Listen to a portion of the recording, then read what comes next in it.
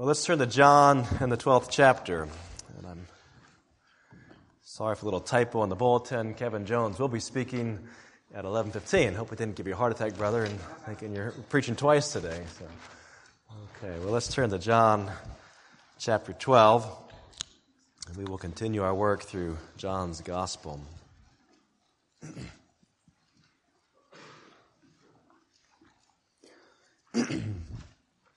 I've had a little bit of a cold all week long, a little bit of cough, so I'm just hoping it'll stay at bay today while I preach. In John chapter 12, we have a record of an event that is found in all four Gospels.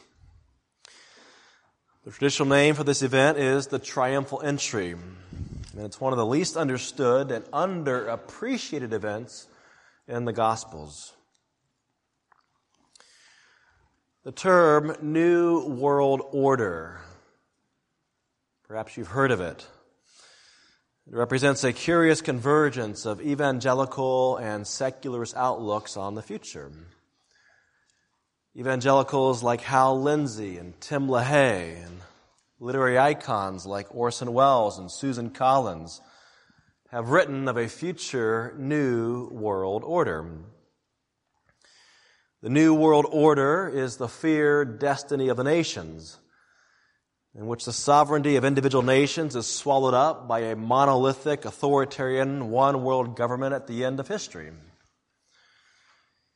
The New World Order is said to be the agenda of a cabal of sinister bankers, politicians, and clandestine organizations. Popular evangelical writers in the 20th century, the Left Behind crowd, made enormous efforts to convince a generation of Christians that the New World Order is swiftly coming upon us. Now, I don't want to be overly contrarian, but I suggest to you that the New World Order actually began some 2,000 years ago, when a young Jewish man humbly rode his donkey up to Jerusalem's gates. A week later, that peasant arose from a grave claiming, "All authority in heaven and on earth has been given to me." And friends, he has never relinquished any of that authority. What was this strange donkey ride all about? It's actually going to take a few Sundays to unravel the mystery. And today we're going to spend a lot of time outside of the Gospel of John. But for now, let's begin reading with verse 12. The next day, the large crowd that had come to the feast heard that Jesus was coming to Jerusalem. So they took branches of palm trees and went out to meet him, crying out, "Hosanna! Blessed is he who comes in the name of the Lord, even the King of Israel." And Jesus found a young donkey and sat on it. Just as it is written, "Fear not, daughter of Zion. Behold, your king is coming, sitting on a donkey's colt." Verse 16. His disciples did not understand these things at first. But when Jesus was glorified, then they remembered that these things had been written about him and had been done to him. The crowd that had been with him when he called Lazarus out of the tomb and raised him from the dead continued to bear witness. The reason why the crowd went to meet him was that they heard he had done this sign. So the Pharisees said to one another, "You see that you are gaining nothing. Look, the world has gone after him." Now let's make three quick observations about our passage. First, did you notice what John omitted? In the synoptics, Jesus deliberately, sovereignly orchestrated this event. Jesus arranged with a man in Bethany to have a young donkey prepared for his use.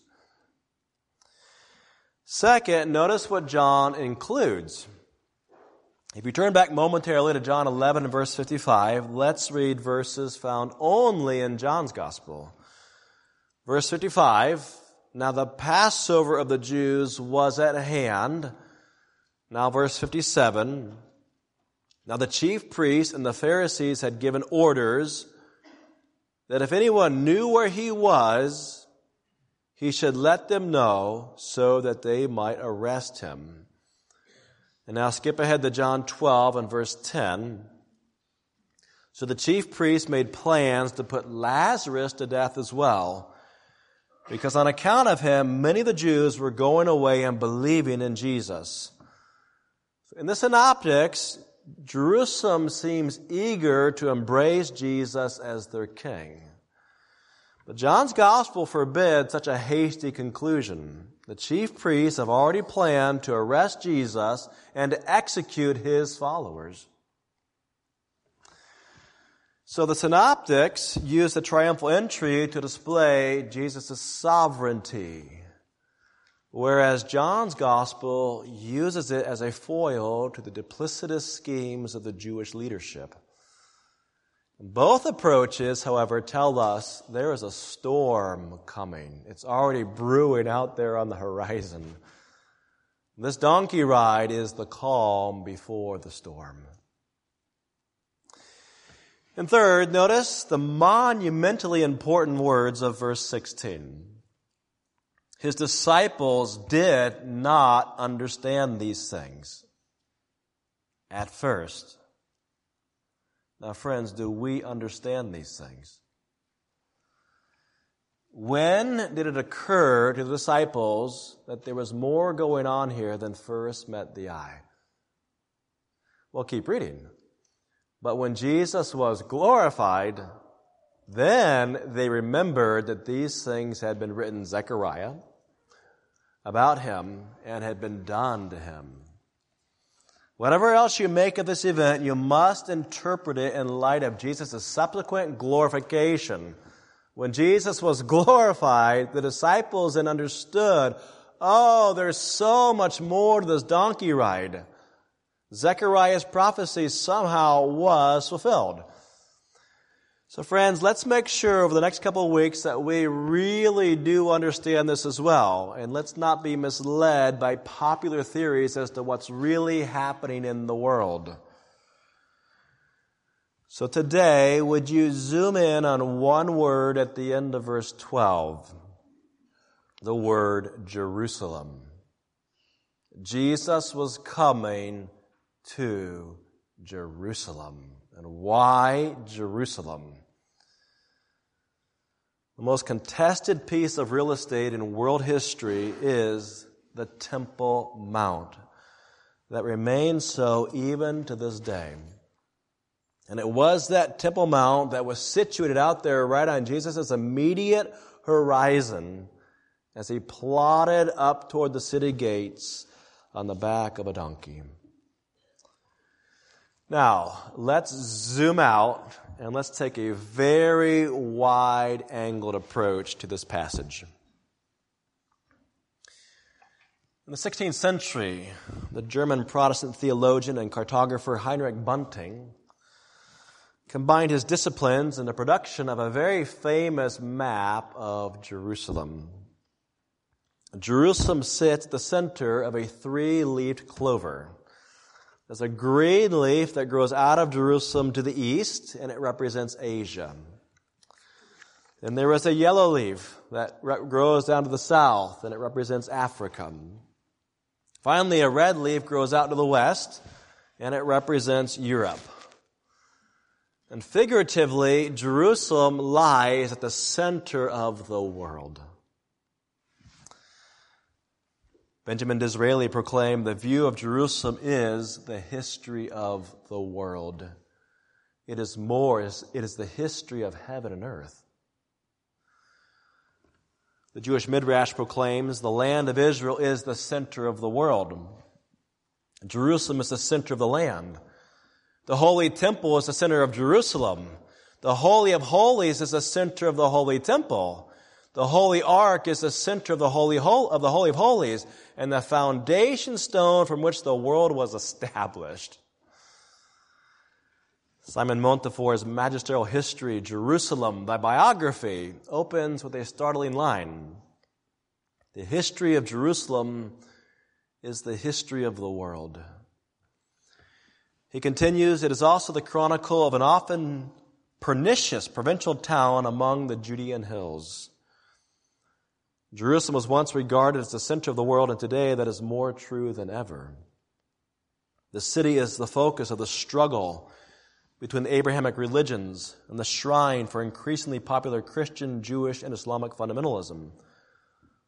The strategic battlefield of clashing civilizations, the front line between atheism and faith, the cynosure of secular fascination, the object of internet myth-making, and the illuminated stage for the cameras of the world in the age of 24-hour news. That is today's Jerusalem. Well, how did it ever become so famous and so important? After Noah's flood, Canaanites moved into the land that God later promised to Abraham forever. Before Joshua, those Canaanites occupied the promised land for some 1,600 years. 1,600 years. 800 years after Joshua, Judah was swallowed up by the Babylonian Empire. So when you do the math, the Jews possessed the land for no more than 800 years. Only half the time that the Canaanites occupied the land. And the Canaanites had it first. So who truly owns the land? Now, the city of Jerusalem was possessed by the Jews for only 400 of those 800 years. David conquered the city sometime after 1000 BC, sometime right around 1000 BC, 400 years after Joshua, and some 400 years before the invasion of Nebuchadnezzar.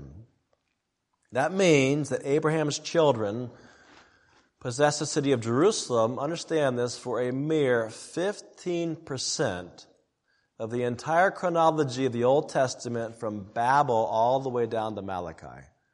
15% of the time. It's kind of staggering, isn't it? For most of the time, 85% of the time, Jerusalem belonged to somebody else. So who owns the land? Today, the Jews have owned much of the land since 1948, and the old city of Jerusalem since 1967. And that means the Jews have owned Jerusalem for just 11% of world history from Babel all the way up to the present. 11%. So who has the greatest claim on the city? You see why it's so contested? The first extra-biblical reference to Jerusalem comes from the reign of the Egyptian pharaoh Akhenaten. Akhenaten occupied Egypt's throne when Joshua made his invasion of the Holy Land. On a clay tablet, written in Babylonian, the following letter was dispatched to Akhenaten from someone in Canaan, we don't know who. It says this: "At the feet of the king I have fallen 7 and 7 times. Here is the deed that Milcah and Shuwartatu have done against the land. They have led the troops of Gezer against the law of the king. The land of the king has gone over to the Habiru. And now a town belonging to Jerusalem has gone over to the men of Kiltu. May the king listen to Abdi-Hepah, your servant, and send archers." And that is the earliest reference that we have to the city of Jerusalem. And that letter is of dual significance. First of all, the reference to the Habiru invading the land is quite likely a reference to the Hebrews invading the Holy Land. And secondly, the first time we hear the word Jerusalem, it is a city under siege. And that is an eerily prophetic preview of the long history of the city. That city has been contested for millennia by the lords of the earth. Now, Jerusalem's first mention in the Bible is also prophetic. Let's turn all the way back to Joshua chapter 10. Let's find the first reference in the Bible. Joshua chapter 10. We're going to run through a number of Old Testament texts and let them lead us all the way up to Jesus' donkey riding. God, of course, brought the Hebrew children up out of slavery in Egypt by the hand of Moses. And now it falls to Joshua to lead them into the promised land. Joshua has two military successes, one at Jericho and a second at Ai. And the occupants of the land have become alarmed. And so they will band together into two different alliances. There is a southern alliance, and it appears beginning with verse 1. It is headquartered in the pagan city of Jerusalem. Joshua 10, verse 1.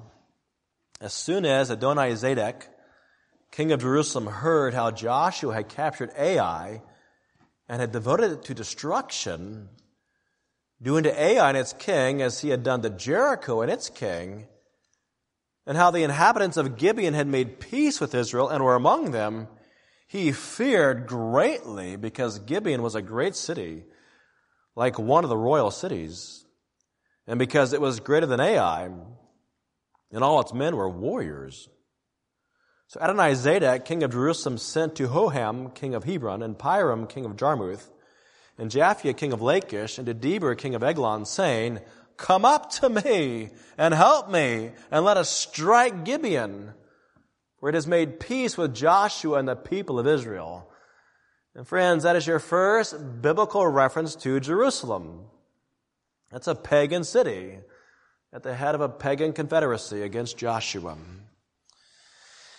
Now, in the rest of the chapter, Joshua and the Hebrews win a stunning military victory over Jerusalem and over its confederacy. The king of Jerusalem is actually slain. But despite success, the Hebrews failed to drive out all the inhabitants of Jerusalem. And Joshua chapter 15 points this out. So let's turn to Joshua chapter 15. In Joshua 15, Joshua will describe the allotment of the land of Israel in the aftermath of the conquest. And after giving a detailed account of the cities he conquered, the end of the chapter, verse 63, Joshua 15:63 records, "But the Jebusites, the inhabitants of Jerusalem, the people of Judah, could not drive out." So the Jebusites dwell with the people of Judah at Jerusalem to this day. Now, when we turn to the book of Judges, chapter 1, Jerusalem again appears in the narrative. And at first, it appears to be captured by warriors from Judah. Judges 1 and verse 8 says, "And the men of Judah fought against Jerusalem and captured it and struck it with the edge of the sword and set the city on fire." But the city of Jerusalem was included in the allotment of land given to Benjamin rather than Judah. And apparently, once warriors from Judah left, Benjamin never followed through and took complete control of the city. So Judges chapter 1 and verse 21 says this, "But the people of Benjamin did not drive out the Jebusites who lived in Jerusalem." So the Jebusites have lived with the people of Benjamin in Jerusalem to this day. Now, although the Benjamites and Jebusites jointly appear to occupy Jerusalem, the city continued to be a predominantly Jebusite city. And we know that from Judges chapter 19. I'm giving you lots of chapters. You're welcome to turn or just listen, either way. All right, Judges chapter 19. In Judges chapter 19, we have a story concerning a Levite and his concubine. And I will not relate all the sordid details of the story. But in this chapter, in verse 10, we read that the Levite arrived opposite Jebus, that is, Jerusalem. Jebus was the Canaanite name still used for the city. And in verse 11, Jerusalem is called the city of the Jebusites. And further, in verse 12, it is called the city of foreigners who do not belong to the people of Israel. So clearly, Jerusalem is still a pagan city in Judges. And that brings us then to 2 Samuel. Let's go to 2 Samuel chapter 5. In 2 Samuel chapter 5, Jerusalem will finally be conquered by a man named King David. And this passage really is very important because it connects us to Jesus in his riding of his donkey into Jerusalem. 2 Samuel chapter 5. Beginning with verse 6, we have a description of the capturing of the city. By the way, when we read this, it sounds a bit insensitive, and I'm not going to explain all that right now.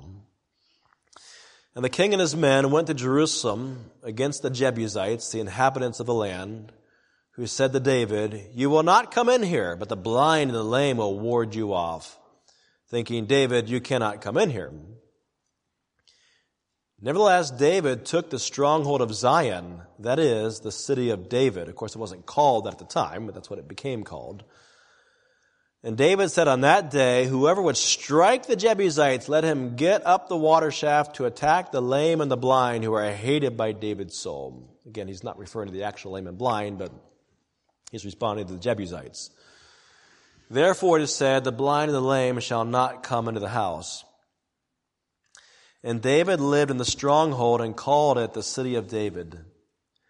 And David built the city all around from the Millo inward. And David became greater and greater, for Yahweh, the God of hosts, was with him. So here at long last, we have a description of the Hebrews under David's leadership taking the coveted city of Jerusalem. Now, David's reign runs from the year 1010 to 970 BC. And the year that he takes Jerusalem is probably about 1003 BC, give or take. Probably about 1003. And as I mentioned, for the next 400 years, Jerusalem remains largely under the control of the Hebrews, the United Kingdom, followed by the southern kingdom of Judah. And of course, David's successor comes along, Solomon, and he crowns the city with this magnificent temple in the year 966. And that temple would remain up there at the top of Jerusalem until the first invasion of Nebuchadnezzar in 600 BC. All right? So we've got about 400 years there where the Jews are going to occupy that city. It's theirs. However, God made a promise to King David to establish his throne for how long? Forever. Just turn over to 2 Samuel chapter 7. And here we have a record of the words of the prophet Nathan to David. Verse 16. "And your house and your kingdom shall be made sure forever before me. Your throne shall be established forever." And God made the same promise to David's son Solomon. So tell me, why within a brief 4 centuries was that city, together with its glittering temple, reduced to ash? How do you fit forever into just 11% of world history? And don't tell me you can add a millennium and get to forever. That's not going to get you to forever. When you consider that Rome endured for more than a millennium, 2 millennia if you count the Byzantine Empire, and Egypt for 3 millennia, 400 years seems all too brief a lifespan for a city and a throne that God promised forever. How to explain that? Well, friends, maybe we need to take a closer look at Jesus' donkey ride up to the city gate of Jerusalem. And maybe, like the disciples, what we don't understand at first, we will begin to understand. Maybe a kingdom was indeed established forever. But first, let's go to Lamentations. In Lamentations, we find a shocking scene. As the name suggests, the book is a lament. It is a funeral dirge. But it is no ordinary funeral. It is the funeral for an entire city of people. Lamentations 1 and verse 1 ask a provocative question. How lonely sits the city that was full of people. How like a widow has she become. She who was great among the nations, she who was a princess among the provinces, has become a slave. As Lamentations unfolds, we learn of the gruesome siege and destruction of a proud city. And because there was a modern city of Jerusalem, we tend to forget that that city perished in the 6th century BC. Now, would you observe two features of Lamentations? First, would you consider who it is that destroyed Jerusalem? In the book of Daniel, a man named Nebuchadnezzar of Babylon is identified as the most powerful emperor in all human history. He alone is the head of gold. He could act like a barnyard animal for 7 years, eat grass, and let his hair grow long, and there's nothing you could do about it. He's the king. It was Nebuchadnezzar who destroyed Jerusalem. We know that, right? But guess what? You wouldn't know that from reading Lamentations, because the head of gold doesn't even get named. When you read the annals of ancient kings, they are full of braggadocio about their great military accomplishments. But here is the greatest king of them all. He doesn't even mention, his name isn't even mentioned in Lamentations. There we go. Rather, when you read Lamentations, the book insists that was God Almighty. God Almighty destroyed that city. The same God who gave the promised land to Abraham forever and who established David's throne forever, that same God just destroyed that whole city. How do you explain that? And secondly, would you consider just how complete the destruction of Jerusalem really was? And Jeremiah, the author of Lamentations, includes two distinctive literary devices that communicate just how thorough the destruction was. Unfortunately, you can't see this all that well in our English translations. But if you'll take a quick glance through the whole book, you will notice a pattern. In chapter 1, you have 22 verses. In chapter 2, 22 verses. In chapter 3, we have 22 tripled. We have 66 verses. In chapter 24, 22 verses. And in chapter 5, 22 verses. Now, there were no verse divisions in the original, but these verses actually correspond to lines of poetry that were in the original. And the Hebrew alphabet has 22 characters. In chapter 1, each line or each verse begins with a different letter of the Hebrew alphabet, from A to Z, as it were, from Alpha to Omega, from A to Z, an acrostic pattern. The same is true of chapter 2. In chapter 3, there are 3 lines of poetry corresponding to each letter of the alphabet, so A, B, B, B, C, C, C, and so forth. And that same acrostic pattern is found in chapter 4, but not in chapter 5 for reasons that I won't go into now. This deliberate arrangement communicates completeness, thoroughness, It's like when we say from A all the way down to Z, from the beginning to the end. Lamentations is a delicately crafted lament of God's thorough destruction of an entire city. Now, the second literary device is a chiastic arrangement of the material such that chapter 1 corresponds with chapter 5. Chapter 2 corresponds with chapter 4. Chapter 3, like the point of the arrow, the longest chapter, stands out in isolation from the rest. And the whole arrangement draws our attention then to the central verses of the book, the tip of the arrow. So let's notice them in verses 31, 32, and 33. Here is the center. Here's the main point that Jeremiah is driving at. And these are really, truly glorious verses that tell us that in the middle of judgment, there is mercy. Verse 31, for the Lord will not cast off forever. But though he cause grief, he will have compassion according to the abundance of his steadfast love. For he does not afflict from his heart or grieve the children of men. Imagine picking your way through the embers of Jerusalem.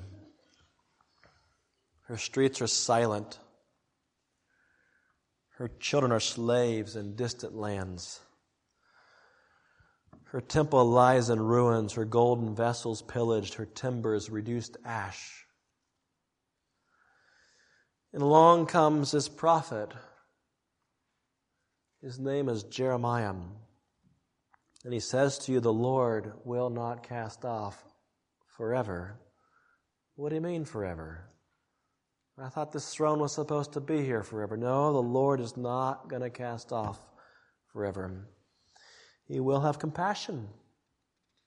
His love for you is steadfast. You don't deserve it, but his love for you is steadfast. That's hopeful. Now, after some 70 years, a remnant returned and rebuilt the city walls and the temple. But even so, Jerusalem was only a vestige of her former glory. That post-exilic temple was, in fact, much smaller. The old men wept when they saw it. And would you note a critical point? When Israel first built the tabernacle, and when Solomon built the original temple, we're told the glory of the Lord like a cloud came and filled those buildings.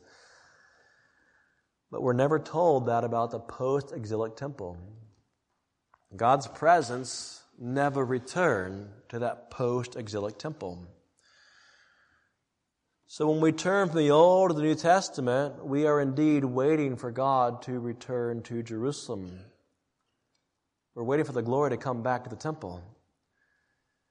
We are waiting for the Lord to return suddenly to his temple, as Ezekiel prophesied. We are looking for the eternal glory and the everlasting covenant of the true King. That's what we're looking for. We're looking for the forever kingdom and the temple to be filled again with the presence of God. Now in Babylon, under captivity, one of Israel's sons, a prophet named Daniel, was given an astonishing view of the future. It's to his prophecy that we now need to turn if we're going to understand what's going on when Jesus rides his donkey up to the gate of Jerusalem some 6 centuries later. What's really going on? Well, let's go first to Daniel chapter 2. Daniel chapter 2. In this passage, King Nebuchadnezzar has a remarkable dream, and he seeks to know its interpretation, as would you.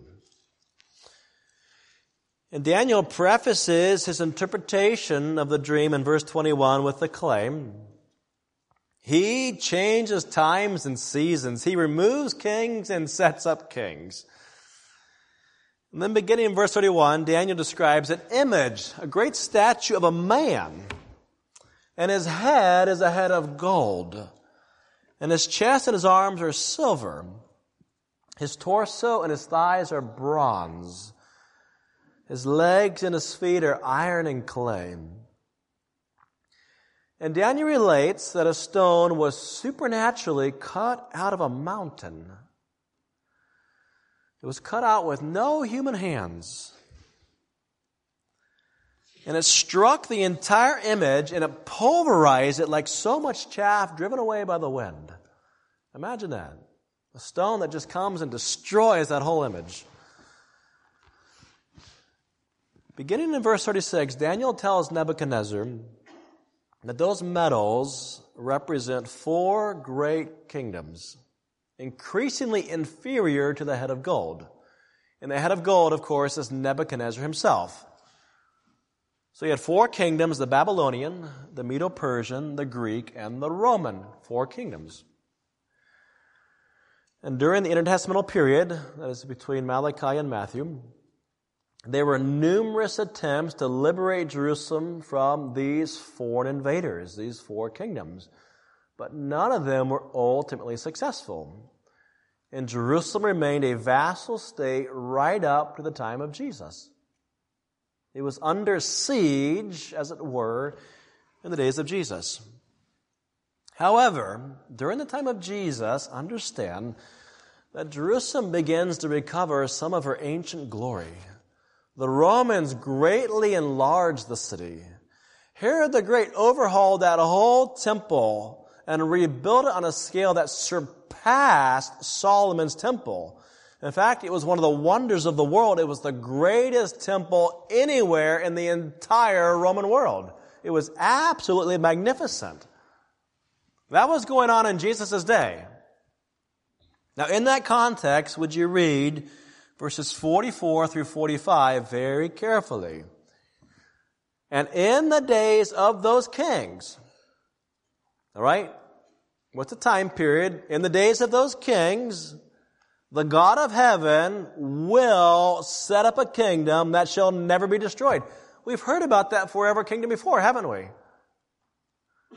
The God of heaven, in the days of those kings, will set up a kingdom that will never be destroyed, nor shall the kingdom be left to another people. It shall break in pieces all these kingdoms and bring them to an end, and it shall stand forever. Just as you saw that a stone was cut from a mountain by no human hand, and then it broke in pieces the iron, the bronze, the clay, the silver, and the gold. And again, pay very careful attention to how verse 44 begins. And in the days of those kings. So there's a succession of 4 kingdoms.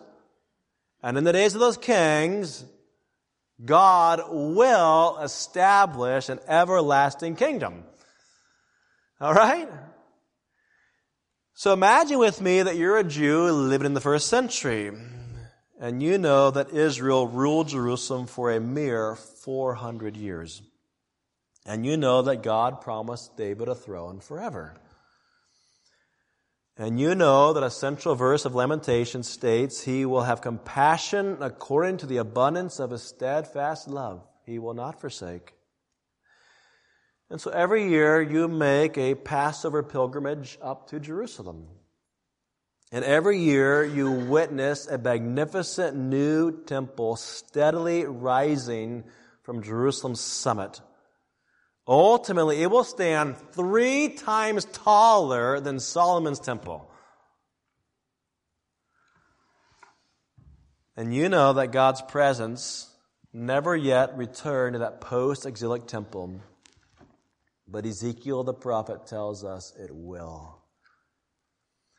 Finally, you know there has been a succession of 4 empires.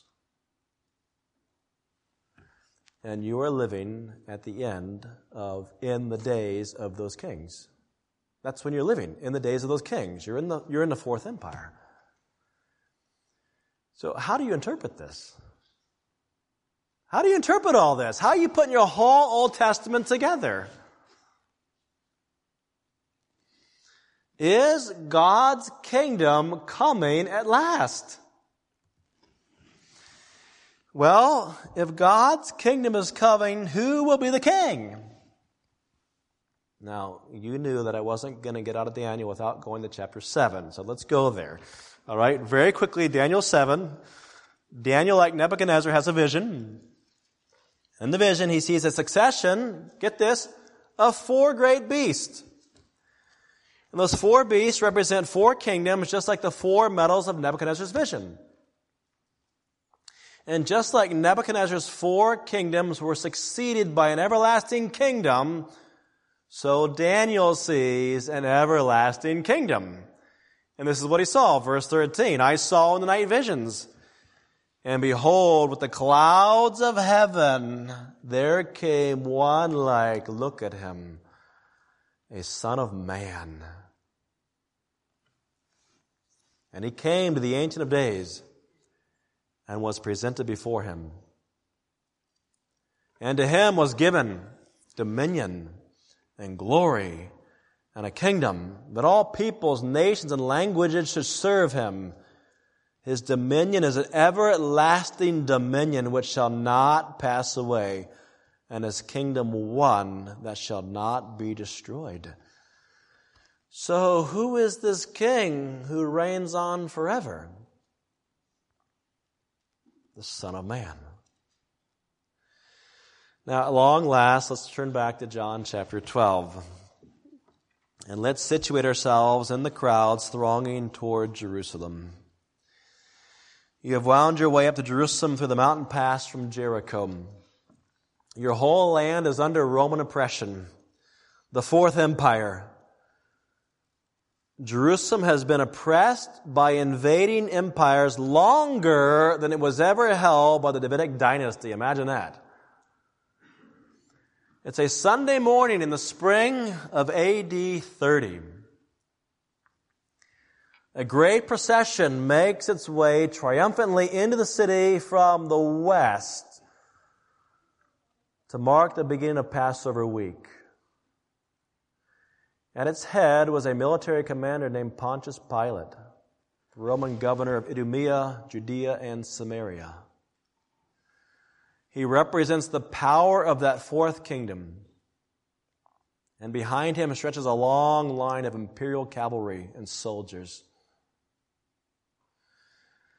But across town there is a pilgrim throng coming up from Galilee. And in that group is a man who for 3 years has been preaching the same message. The kingdom of heaven is at hand. And what does he call himself? Son of Man. That is his most common self-designation. And he has been performing extraordinary miracles, like opening the eyes of the blind and now raising the dead. And he comes to Jerusalem from the east. Ezekiel prophesied the glory of the God of Israel would come in from the east. And that was the same direction from which David's son Solomon came riding into town on the king's own mule. More on that next time. Jesus mounts a donkey. And you recall the prophecy of Zechariah. Look at verse 15. Fear not, daughter of Zion. Behold, your king is coming, sitting on a donkey's colt. So friends, do you understand what's happening?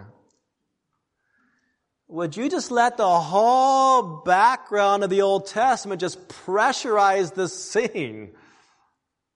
I worked through all that material so it really comes to bear on this scene. Would you throw palm branches in the street before this great king? I suspect you would.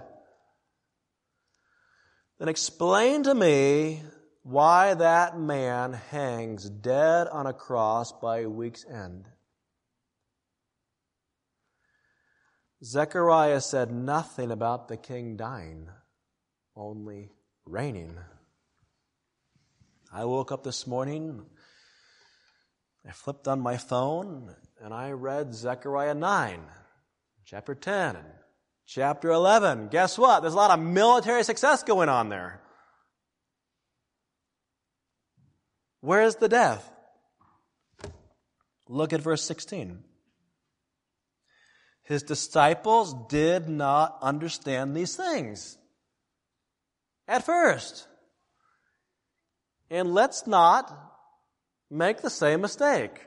Let's make sure over the next couple of weeks we really get this right. Friends, that all happened 2,000 years ago. But do we understand what happened? Did God establish an everlasting kingdom in Jerusalem? Did God establish an everlasting kingdom in the days of those 4 kings? Has God's new world order already begun? Did the world fundamentally change when Jesus rode his donkey up to the city gates? The answer, I believe, is yes, emphatically yes. I don't know what else to do with these passages. Friends, if you postpone Jesus' reign to some indefinite future date, you will read the rest of the New Testament in a profoundly different way. You will live your life in perpetual fear of some mythical new world order that unseats Christ from his throne. You will miss the whole heartbeat of prophecy. Prophecy is the unveiling of the reign and the triumph of Jesus Christ over all the rebellious nations. Prophecy is the unveiling of the success of Jesus' gospel for the nations. So are you willing to just look around you at the chaotic, rebellious, confusing world and nevertheless by faith, and I do mean by faith declare there is more to this story than first meets the eye, just as there was back in the first century. There was more to the donkey ride than the disciples first understood. Verse 16, his disciples did not understand these things at first. Friends, there is a message, a definite message in this donkey ride for all of us. And we have to deliberately look at the world and say, there is more going on here than we understand. Jesus is on his throne, and the rulers had better kiss the Son, as Psalm 2 put it. How do you explain the Cold War, the Gulf War, the War on Terror, COVID-19, the war in Ukraine, global recession, a stock market crash? Do you run off looking for some new conspiracy theory to just sort of put it all together in your mind? That's the first place you turn. Turn to the news. Maybe somebody on Fox News has it all figured out for me. Is your first impulse to look to some nefarious cabal of world rulers who truly controls reality?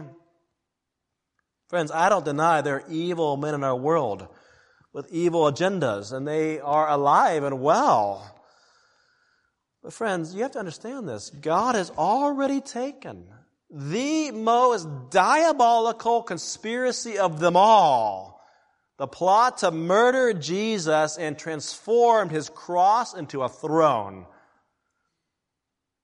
And God sat on his throne in the heavens, and he laughed at the vain attempts of men to throw down his Messiah. That cross became his throne.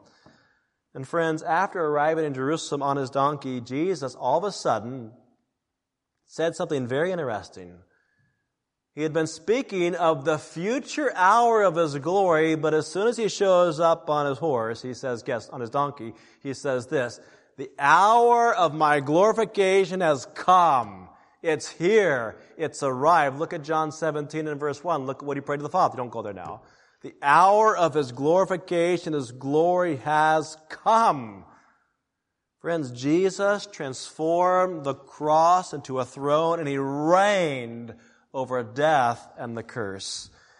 And are you willing to believe that even if we don't understand it first, Jesus did indeed come riding into town on a donkey, and a mere 7 days later, he possessed all authority in heaven and on earth. And friends, Jesus has never relinquished any of his authority. Shall we pray? Father, we thank you for your Son, the Lord Jesus Christ. We thank you that he rules. We thank you that he reigns. We thank you, Lord, that he reigns over death and the grave. We thank you, Lord, that he rules over the nations. And Lord, in all the chaos and all the despair and all the uncertainty of our world, Lord, we are here today because your Son reigns. And your Son is guiding all human history toward his intended conclusion. And I pray that our confidence and our joy would be in him today. We pray it for Christ's sake. Amen.